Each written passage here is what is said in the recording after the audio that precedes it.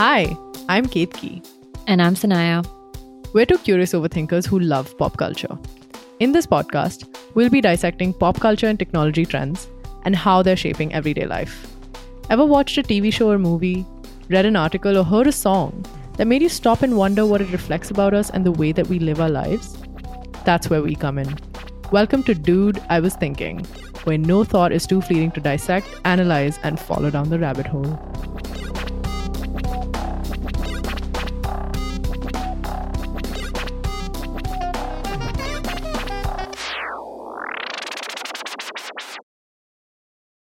In this first episode ever, we're exploring something that's close to our digital hearts and maybe our physical beating hearts as well: dating. Dating has come to shape our lives and color our experiences as independent adults navigating life in a large urban metropolitan city in India. And these experiences have led us to question the very ecosystem that shapes dating cultures and practices in the country. In this episode, we want to explore how dating is manifested in India and take a deeper look at the trends that are enabling more prominent and overt dating norms to evolve in a country where they didn't previously exist. We'll also be joined later in this episode by Vishnupriya Das, a scholar and ethnographer whose work explores the intersections of intimacy, technology, and the dating app ecosystem in India. So, before we get into exploring our thesis question, maybe we can start by doing a little context setting and taking a look at the history of mobile based dating apps, both globally and in India. The story of dating apps in India and globally begins with Grindr. Grindr was launched in the US in 2009, back then targeting only gay men, but its defining feature was its ability to match users based on their location or geographical proximity, making it kind of a first mover in this particular technology, especially in relation to the dating market. And what followed was an onslaught of heterosexual dating apps adopting the same location based technology and UI, Tinder being the first to do so in 2012. Once these dating app companies started coming up in the West, they slowly started to gain a significant Indian user base after just a few years. Grindr in 2011, Tinder in 2014, and around the same time, 2014, 2015, a number of Indian or NRI owned dating apps like Truly Madly, Woo, Isle, etc., start to crop up, each claiming that they know what Indians are looking for vis a vis dating. Today, Indians can take their pick among a plethora of dating apps, with Tinder, Bumble, Hinge, OkCupid, Truly Madly happen being some of the biggest ones across metro cities. The dating app market in India today is incredibly competitive. And what that's really led to is young Indians suddenly being confronted with a very explicit, overt mode of dating for the first time, one that has been imported into the country through these apps. So, dude, I was thinking, what does it then mean to date in India?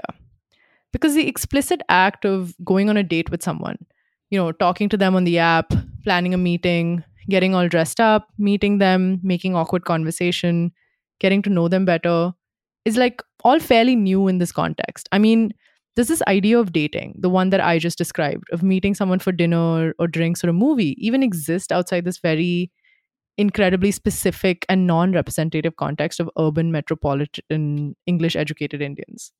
What are the reference points that are informing these ideas, and how does dating actually manifest in the rest of the country, both before and after the arrival of dating apps?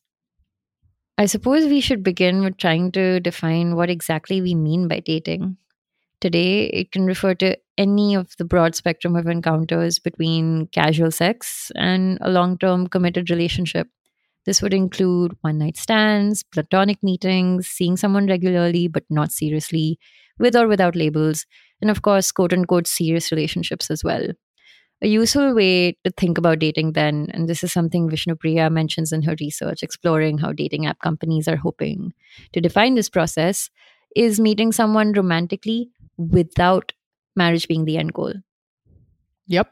And let's not forget about parents. Like, you can't have a conversation about dating in India without also talking about the role that parents play in the process.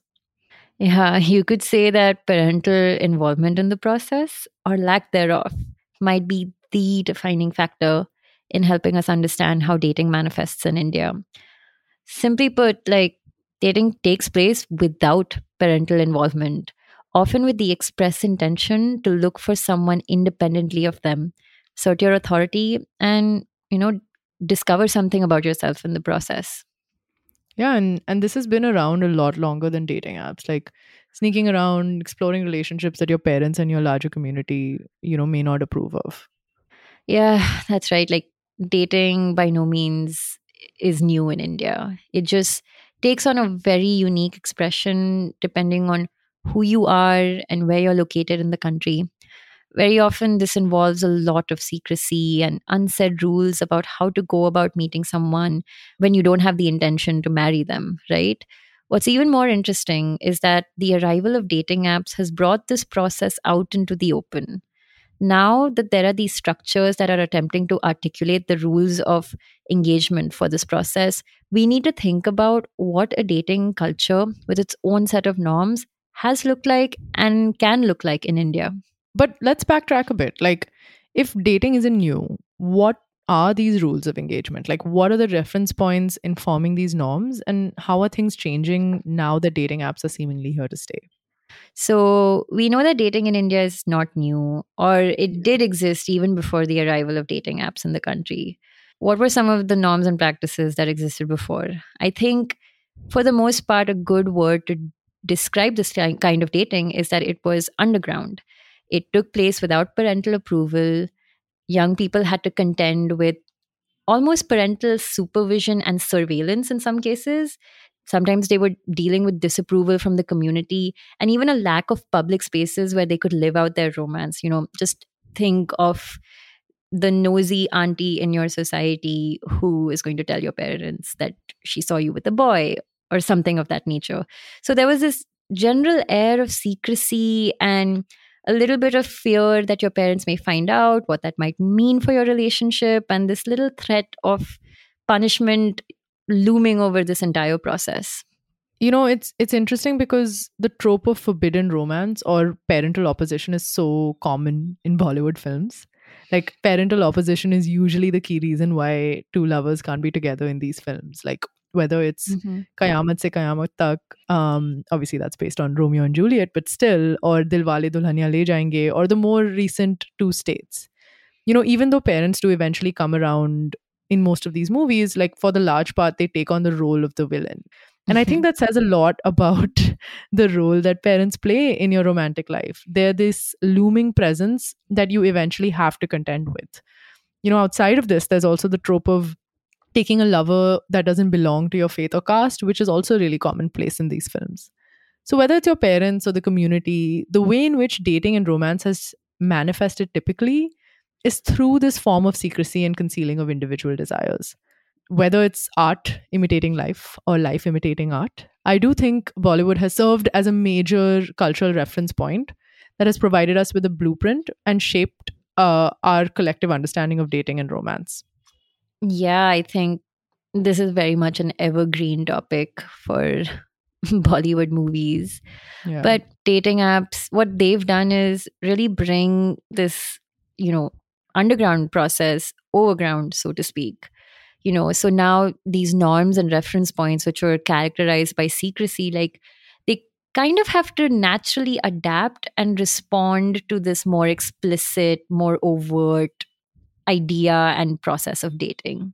Yeah. And the way in which dating apps are structured and engineered is very Western, right? Like, if you think about just the platform and what it offers, it's a place to have a conversation about your likes and dislikes and then set up a meeting, but entirely of your own accord. This meeting would typically take place in a cafe or a bar, which is a public place, and you would be meeting someone of your choice, which is an autonomous decision. And there just aren't as many reference points in Indian media that portray this form of dating. Maybe some now, but still not as many because it's so inherently Western. So, in attempting to perform this kind of dating, we seek and internalize international ideas and codes around dating, which we typically imbibe from Hollywood films and TV shows. Yep. And, I think this is something that dating app companies are very aware of. Yeah. And, they're aware of the fact that this is a very foreign, very Western conception of dating. And there is a need to localize this process and this idea in a new context. And you can see this very clearly in the way that they market themselves in India, right? Like, there is an understanding that the apps have to adapt to this new context. And a great example of this is the kind of emphasis that is placed on women's security. So, dating apps, especially for heterosexual relationships, they need women to sign up to the platform and then the men follow, right? So, how do you get women in India to feel safe enough to create a dating app profile?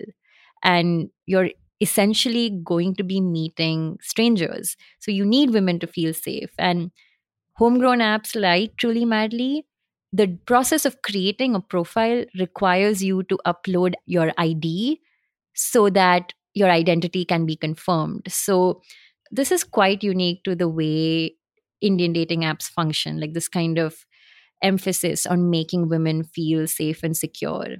And another way in which these apps have marketed themselves over here is there is a lot of emphasis placed also on this need to educate Indians on, these international codes of dating. In Truly Madly's marketing as well, there's a lot of language used around avoiding creeps on these apps for which Yeah. is directed at women. And Sachin Bhatia, the founder of Truly Madly, and Ira Trivedi, they also published this promotional book called The Desi Guide to Dating, which is essentially this manual of do's and don'ts of what's the right way to comport yourself on a date. Things like you don't tell someone you love them on the first date, or just because someone went on a date with you doesn't mean that they like you, let alone that they want to marry you. So I think dating apps are trying very, very, very explicitly to try and normalize this, foreign international idea of dating within the Indian context. And you can also see this in this proliferation of dating coaches and surrogates who are basically going to simulate a date, especially for Indian men, right? Like there's an emphasis on educating Indian men, making women feel safe. So, yeah, I think dating app companies are trying to adapt this process and normalize it within India. Yeah. And I guess like what I'm really interested in is how have users responded to this messaging? Are they using these apps in the way that these marketing materials intend them to? What makes dating in India different? Dating apps may be signaling a certain set of norms, and they may want to define the dating process in a certain way, but certain practices can only be articulated in how they are being used by young Indians. So I think, Yeah. to start with, dating using dating apps is still a very urban phenomenon in India. You don't see much dating app use or this particular kind of dating outside of large metropolitan centers in India. And dating app companies also market dating as something that is emblematic of modern cosmopolitan life in India. So, insofar as dating apps are an urban phenomenon, what makes this mode of dating different over here is how they've come to be associated with ideas of independence, either financial, from your parents, or from the larger community when it comes to making these decisions about your romantic life. Dating apps in India, or urban India at the very least, are like in direct dialogue with those older norms around dating that were a response to the pressures that young people felt. And I guess like then dating in India can be seen as an assertion of independence, since finding a partner was a process that was traditionally thought to be the jurisdiction of your parents or the wider community, all left up to chance. Finding a partner now is being taken by young people into their own hands, and sometimes entirely without the intention of marriage. Yeah, and I think that even if some of these older pressures still remain, and they do for the most part, dating still offers young Indians an avenue to imagine a different life for themselves. So, what makes dating using dating apps in India different is just this: it's this tension between parental and societal expectations on the one hand, and the desire for independence over these life decisions. But, like with marriage, parents still play an important role in the process, whether it is hiding a relationship from them, asserting your autonomy over the process, or even if it's wondering whether your partner might be acceptable to your parents. They are still there, kind of in the center of how we think about it, how the process plays out. Yeah, so all of this is to say that what it means to date in India doesn't really have a straightforward answer. Like with anything else in this country, there are so many intersecting and overlapping factors that complicate it. To answer what it means to date in India, especially after the arrival of dating apps, you have to consider who is using these apps, where they are located, and how they are being used, because it may not always be obvious at the first glance. Yep. And to figure this out and maybe move a little closer to uncovering what a dating culture in India can look like, we speak with our guest for today, Vishnupriya Das. Vishnupriya is an innovation consultant specializing in emerging tech in the global south. She completed her PhD at the University of Michigan's Department of Communication Studies in 2021. Vishnupriya's research has examined the relationship between gender, mobile phones, and development initiatives in India, and her research focuses on social imaginaries surrounding popular apps in India like WhatsApp and Instagram. She's also spent a considerable amount of time researching the dating app ecosystem in the country, which is what we're hoping to explore through this episode. Her chapter titled Dating Apps, Intimacy, and Cosmopolitan Desire in India, published in 2019, has helped inspire the question we're hoping to explore through this episode. So Vishnupriya, thank you so much for joining us. And, just for the audience, could you tell us a little bit more about your research on dating culture and dating apps in India? So my research broadly looks at how dating apps that became popular since the late 2010s, but really took off around 2015 and 2016 in India, are changing the ways in which people think about what love is and what sex is and what desire is. My dissertation work has focused on the producers of these dating apps and understanding how they imagine their audiences and structure and try to sort of mold in some ways, but also work with people's ideas about desire. So it focuses on ideas about queer desire. It focuses on ideas about women's rights and women's safety, and also about how public space in India is complicated and how dating apps in this digital space intersects with physical space.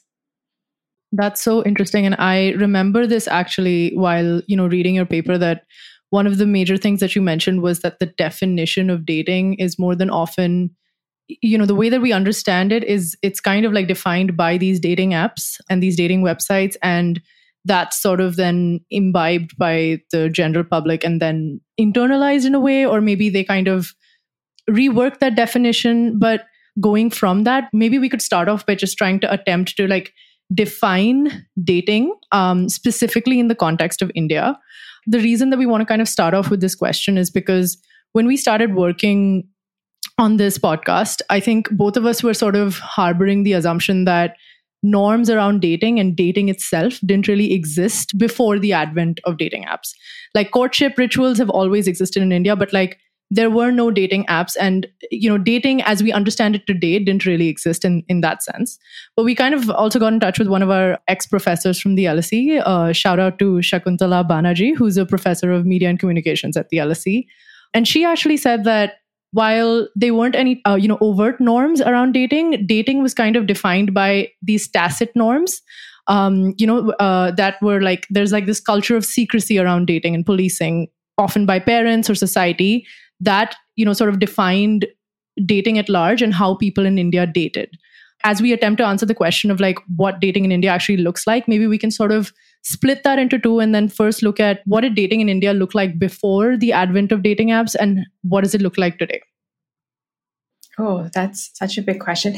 I like where you started off with the question of what is dating, because that's something that I've been thinking about a lot. And it almost seems to be defined by dating is something where marriage is not the end. So it's always interesting to me that marriage is still the framework through which dating is defined. So dating is if you're not really interested in marriage and want some kind of intimacy right there. Yeah. But as simplistic as it is, I think that works for a large part. So there's not this sort of larger social structure that's the end, which is here I'm calling marriage. But I think that what's happened in India is that people have always explored what intimacy feels like in many different kinds of ways, whether that's walking around with your neighbor after dark or meeting on a rooftop, or whether that's been through personal columns where people try to find other people, or whether that's been through like friend networks. Dating is not new. I think the language of dating, if that makes any sense, is what is new. What do you guys think?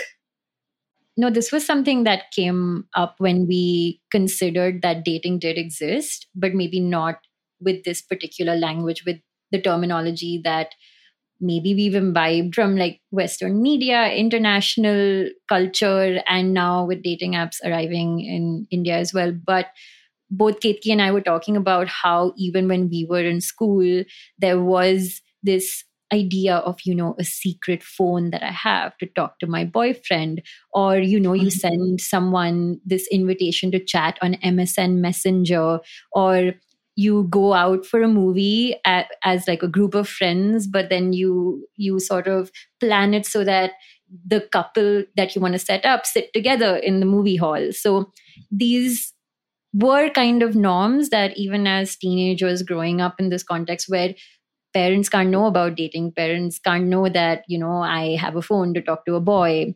Not that this is something that I personally did, but it was incredibly common. So this is a very like India specific or unique expression of what dating looked like for young people growing up in India. And now it's interesting because there's that question that comes up on dating apps, like, what are you looking for? And it's as varied as, I'll see, like, don't know. I think Hinge specifically has a new feature where there's an option that says open to see where it goes, open to a serious relationship, like not looking for anything serious right now, but maybe open to it in the future, which is not really an answer. So it's very nebulous. And I think it is like a catch-all term. And it's one of the reasons why we wanted to figure out what it even means. And are there any norms around it now that it's more overt, more explicit? It's becoming like a lifestyle almost for young people in urban areas. Yeah, and I think in order to try to attempt to define dating in India, like you kind of have to address sort of some of the traditional forms of courtship and how it sort of interacts with that. And one of the biggest things that sort of came up in our research was that all of these traditional forms of courtship in India, which India is kind of known for now, they've even made a show about it called Indian matchmaking. There is an external party, more than often your parents or your family, that interferes in how you find a partner. Like post-dating apps is like a way to kind of seek out someone without the interference of parents or family. So in the context of India, dating is actually like an assertion of your independence almost, just because of like the way that like the courtship landscape has looked in India in the past. So I was wondering what you thought about that. I think that resonates a lot. Like two things that I think about is one, like what is really an app? If we're thinking about an app as some kind of a mediated way that two parties can connect with each other, something that always comes to mind is in the early 90s, there were these lesbian networks where women seeking women would literally write into a particular NGO, what was framed as an NGO in Delhi, being like, I am a woman seeking other women. Please put me in touch with them. And these letters would come in, and then the NGO would be actually connecting them with other women. And the description, it wasn't just like low-key connection. The details in the messages would get quite explicit. And it was a lot about sex and sexual intimacy that used to be part of what these women were seeking across the distance. So they would never actually perhaps meet each other, but they were actually seeking connection. And I think about the structure of that, and it seems very similar to how dating apps function right now. Similarly, like you were saying, the idea of like age, sex, and location has been replicated across multiple different platforms as what information you provide, what you look for, and then how you're connected.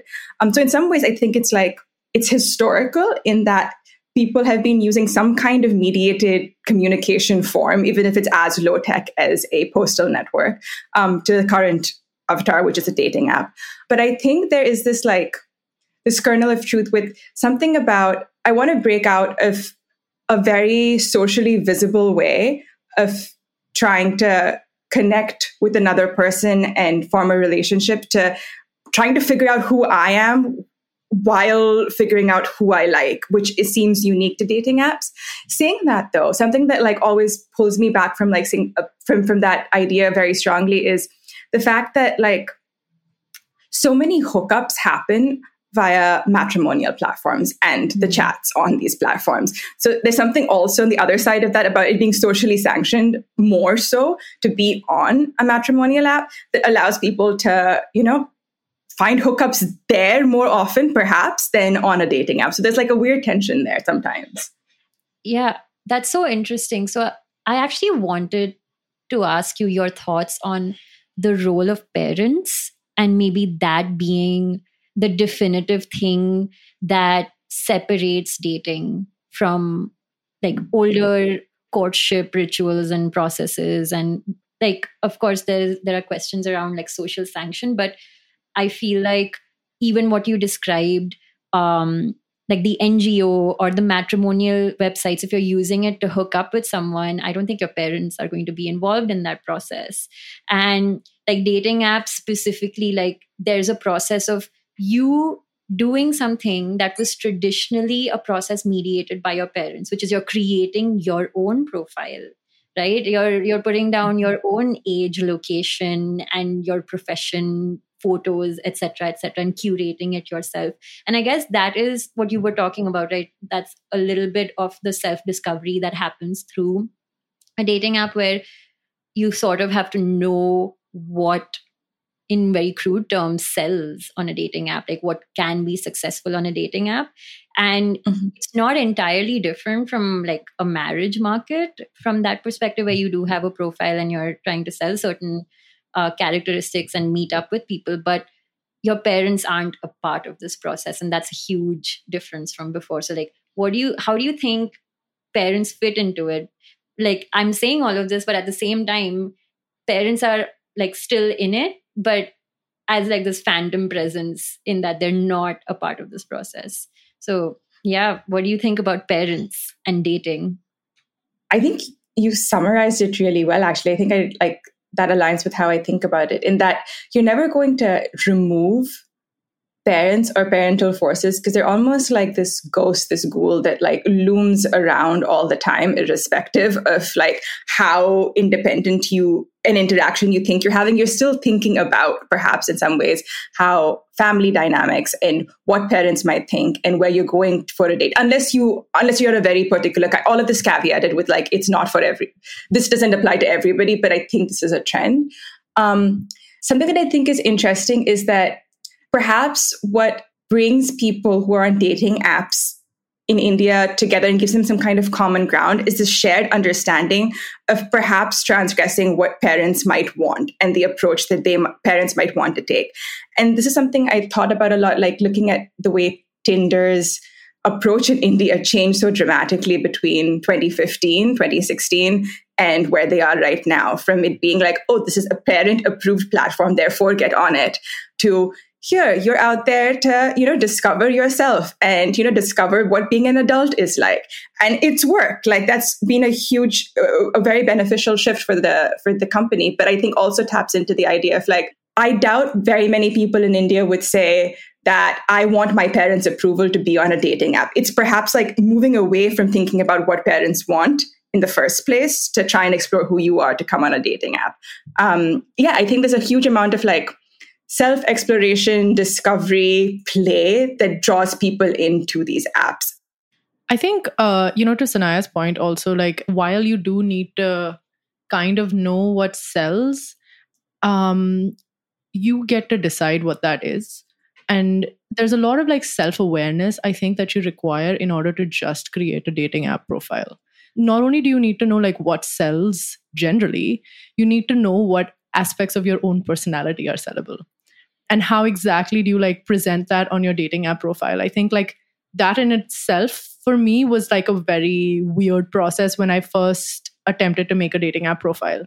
And oftentimes I feel like whenever I'm sort of swiping on dating apps, I'm looking for people who've put in that kind of effort into their profile and sort of are trying to represent their personality as best as possible on their profile because I'm attempting to do that. And I think that tells me something about them, that like they know certain things about themselves.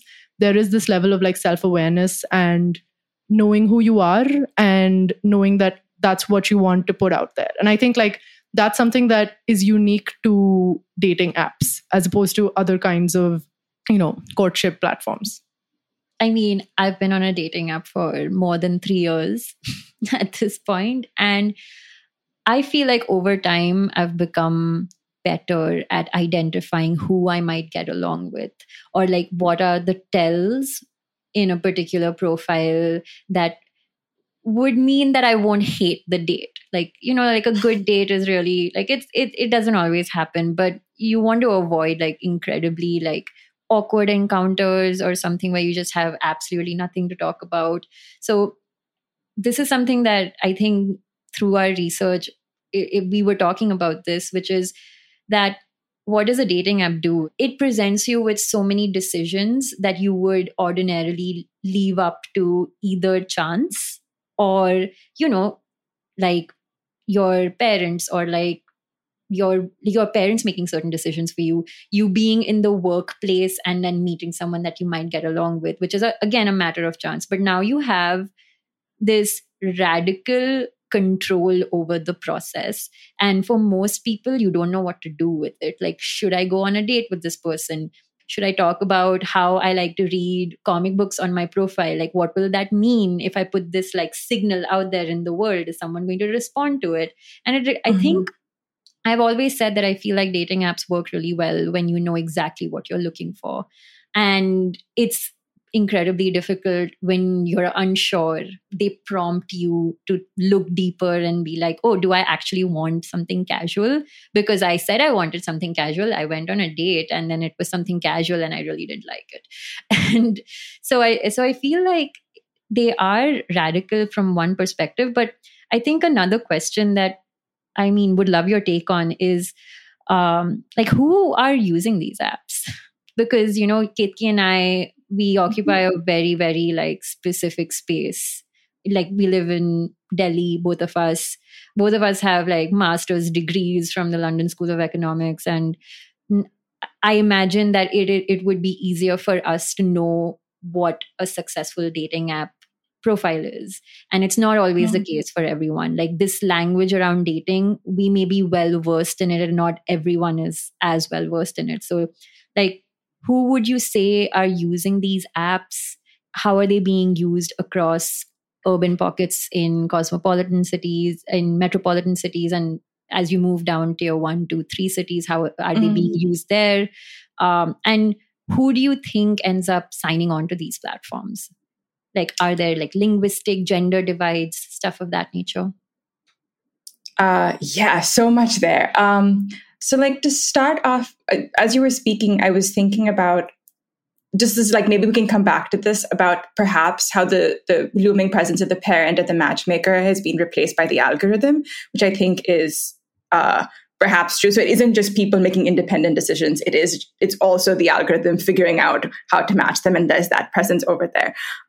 But thinking about who uses dating apps. So with like any technology or any new form of technology that comes into a place, it's changed a lot over the years. So when I was in India around 2014, the idea of OkCupid was really big then. And Tinder had kind of launched and people knew what it was, but it wasn't really popular.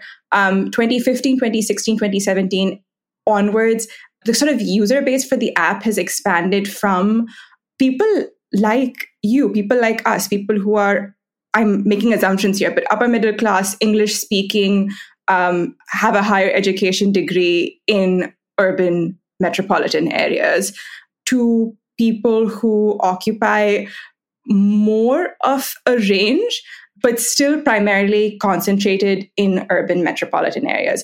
So at least in 2018, 2019, when I was last in India for fieldwork, it was very clear from the dating app companies that everyone felt that tier 2, particularly tier 3 cities were the future of this technology in many ways, but had no idea how to tap into that audience. quite a lot because like their own lives were so different from it. And when I think about kinds of apps that have made it big there, I'm always reflect on like Instagram versus TikTok, though TikTok's no more, rest in peace. But like the idea of what a vernacular interface feels like and why something like TikTok was adopted so quickly in smaller towns, in smaller cities, in rural areas was something about like the way you express yourself and the language of being able to express yourself not feeling very foreign, and this element of like aesthetic judgment being removed, which perhaps like wasn't there on an app like Instagram. And I think the majority of dating apps still feel very different, feel very Western in many ways than what people might ideally want if you're in a smaller town and a smaller city. But all of that being said, what I think is really interesting is like the alternatives that people have to try and date in these smaller towns and smaller cities. So when I was in rural MP, and this was in late 2018, early 2019, I was in a pocket of the state where the internet had just come in, smartphones were starting to get big. And what people did was Amazon delivery was actually one of those pre-installed apps that was there in the smartphone. And so what people were doing, especially young women, were going to this very specific tree in this very specific part of the village where there was cell reception, but it was far away enough from everyone else that people couldn't see what they were doing. And they'd do Amazon delivery. They'd like order something so they could see boys come into the town. But then Amazon had free return. So it was immediately returned. So there was no money being exchanged. So it was this like really strange, interesting way of dating that was like contextualized to that particular environment, but built off of this infrastructure of an app that was never meant for anything to do with dating. So yeah, I think that's really interesting. Wow. That's really fascinating. Yeah. And it's so interesting also, right? Like what you say about like how dating app interfaces may feel so foreign to, somebody in a rural setting or something like that. Firstly, because it's in English, and like for people who don't understand the language, that's already a barrier. And you're kind of encouraged to express yourself through these prompts, which also probably are very urbanized and like sort of set, or like sort of those prompts are also probably written by somebody who is very Western or something like that. And I feel like it's sort of so completely removed from that context that I think that like even attempting to embed yourself into this interface may be so confusing and so foreign as well. So that makes a lot of sense, and it's so interesting. And I think it's the visuals as well of like not just like what you write about yourself, but how you visually present yourself on the photos that you choose that are very clear markers. And in some ways, the official brackets of like caste and income have been taken away from dating apps, but there are these subtle ways that you're indicating that anyway to the kinds of photos that you pose. I think it's something that people really struggle with. I spoke to several young men who are from lower socioeconomic backgrounds in urban areas, but they would kind of move from their homes in tier 2 and tier 3 cities, and then they would come to cities for like larger cities for their work. And they often talked about how judged they felt because they didn't know the visual language on how to present yourself. Like there were immediate things like the kind of like selfie in front of a monument with a glass, with like sunglasses, that they were like, oh, I've slowly learned that like high class, and this is within quotes, high class women from cities automatically judge you for taking these kinds of poses. So like they had to slowly learn the visual language of like how to present themselves. But an interesting like counterpoint to that is sometimes like, particularly I've only seen this in Grindr. It's one of the places where basically upper class men in large cities often are looking for rural, lower caste, lower like socioeconomic status men. And that becomes a kind of particular kind of desire that's being fulfilled over there. And that was quite popular in Grindr in India during that time. So it's complicated, basically. I think like something that we've kind of spoken about, like men, and specifically like men from lower socioeconomic classes, if they're in urban areas, and how this is a new language for them to learn. I guess one really big question I think that I've had is, how have these apps been for women, broadly speaking? Like, is it giving them more agency in this entire process? something that we haven't historically had a lot of when it comes to this. How do the intersections function here? Like, what kind of an experience would a woman from like a lower socioeconomic class have on a dating app? But broadly speaking, does the tech platform and the tech mediator help women through this process? Ooh, the big question of agency, which always comes down to like, it's such a frustrating answer to give or to have. It's always like yes and no. It does, but it doesn't. Where to start? So like, in some ways, dating apps give women agency to express and explore themselves and their desires. It makes it easier for them to do that. It allows you to experiment with how you describe yourself. It also gives you a strange rush of power to be able to look and decide and to swipe and not swipe and take control over your interaction with men in a way that like it's you're always sort of like on guard or fighting off or trying to be careful with who's around you. And this kind of allows you this like safe space within your home where you can be like, yeah, like this, don't like this, maybe like this, wouldn't actually go for this, but like, let me swipe right on this and see where it goes with no intention of taking it further. So in that way, I think it gives you gives people and women a sense of agency and freedom. So overall in India, there's far more men on dating apps than women. So just by that feature, women have more choice over the entire system. So that's an immediate like starting off point.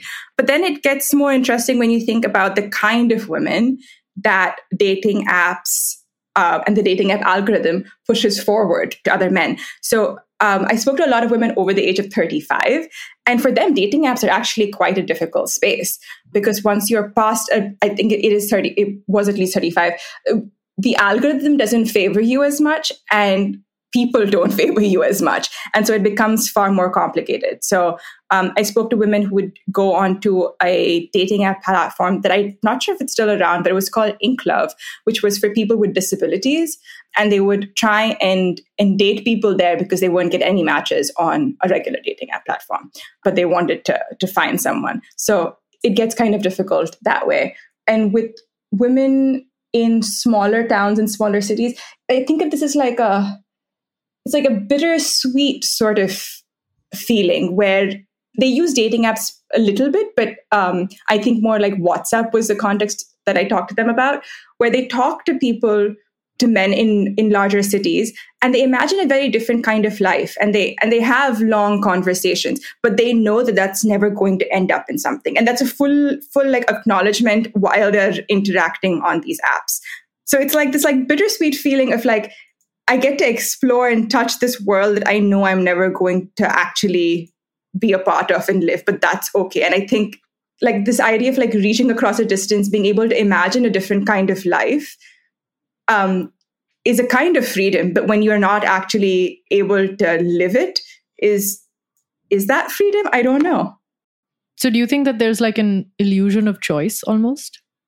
Wait, so tell me more about what you mean by illusion of choice here? Like, I mean, you keep going back to the idea that the algorithm sort of influences a lot, like how factors of age, and even earlier you were mentioning something about like the parent as a matchmaker versus the algorithm as well. Essentially, the way that we were defining dating is that like you have a lot of agency, you have the ability to make these choices on your own, but what you don't also realize is that like the choices are kind of like based in what this algorithm is sort of like pushing towards you and how the algorithm is like pushing your profile to other people. Mm-hmm. So how does that interplay into the whole idea of agency and choice on a dating app? I think the illusion of choice is like pushed forward as the primary narrative by dating app companies, being like, you have complete choice, you have complete freedom. This is the way you discover everything about yourself. You'll be able to finally take control of things in your life. You'll be able to explore all of these different things. And I don't think that's necessarily the case. I think the algorithm is a large player in how matches take place.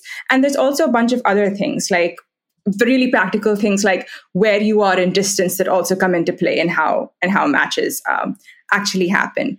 But at the same time, I think like using the language of like illusion of choice is maybe doesn't give enough credit to users of the platform who are often aware, like people know the algorithm is trying to match them up in particular ways, and they find ways to circumvent that and change things in the profile so that they can actually like tap into different things. So it isn't like agency is completely taken away and choice is an illusion. People are very aware of, everyone is not aware, but many people are aware of the way in which both companies as well as the technological infrastructure is trying to put them down a path and find ways to like have alternatives to that path, like and seek them out. So yeah, users are much smarter than I think companies give them credit for.